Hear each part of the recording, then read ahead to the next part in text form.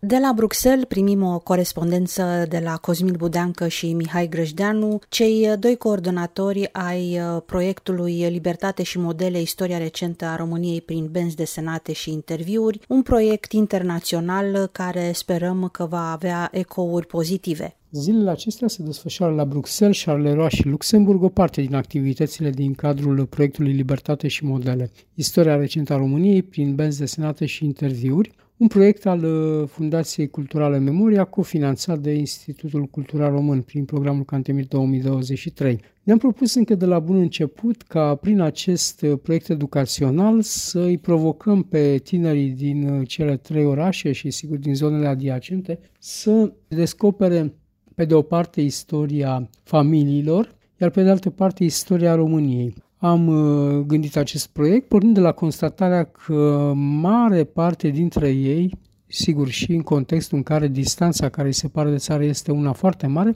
au tot mai puține contacte cu ceea ce s-a întâmplat în trecut, au tot mai puține cunoștințe, ceea ce cumva îi face să se simtă înstrăinați, îndepărtați de țara de origine a lor sau, după caz, a părinților. În cadrul proiectului, ei au realizat interviuri cu rude mai în vârstă, cu bunicii, cu străbunicii sau unchi mătuși după caz. Acele interviuri le-au transcris și ele vor fi incluse într-un volum, alături de benzi desenate pe care le vor realiza cu Mihai Grăjdeanu.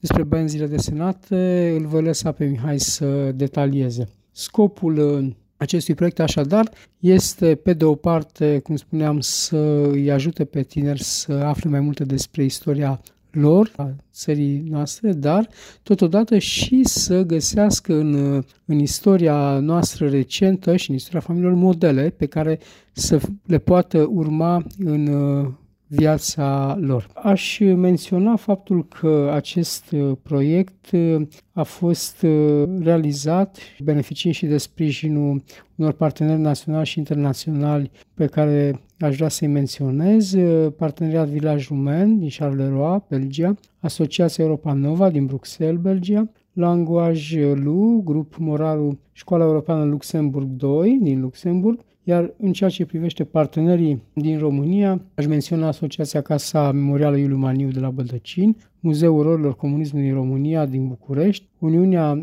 Ziariștilor Profesioniști din România.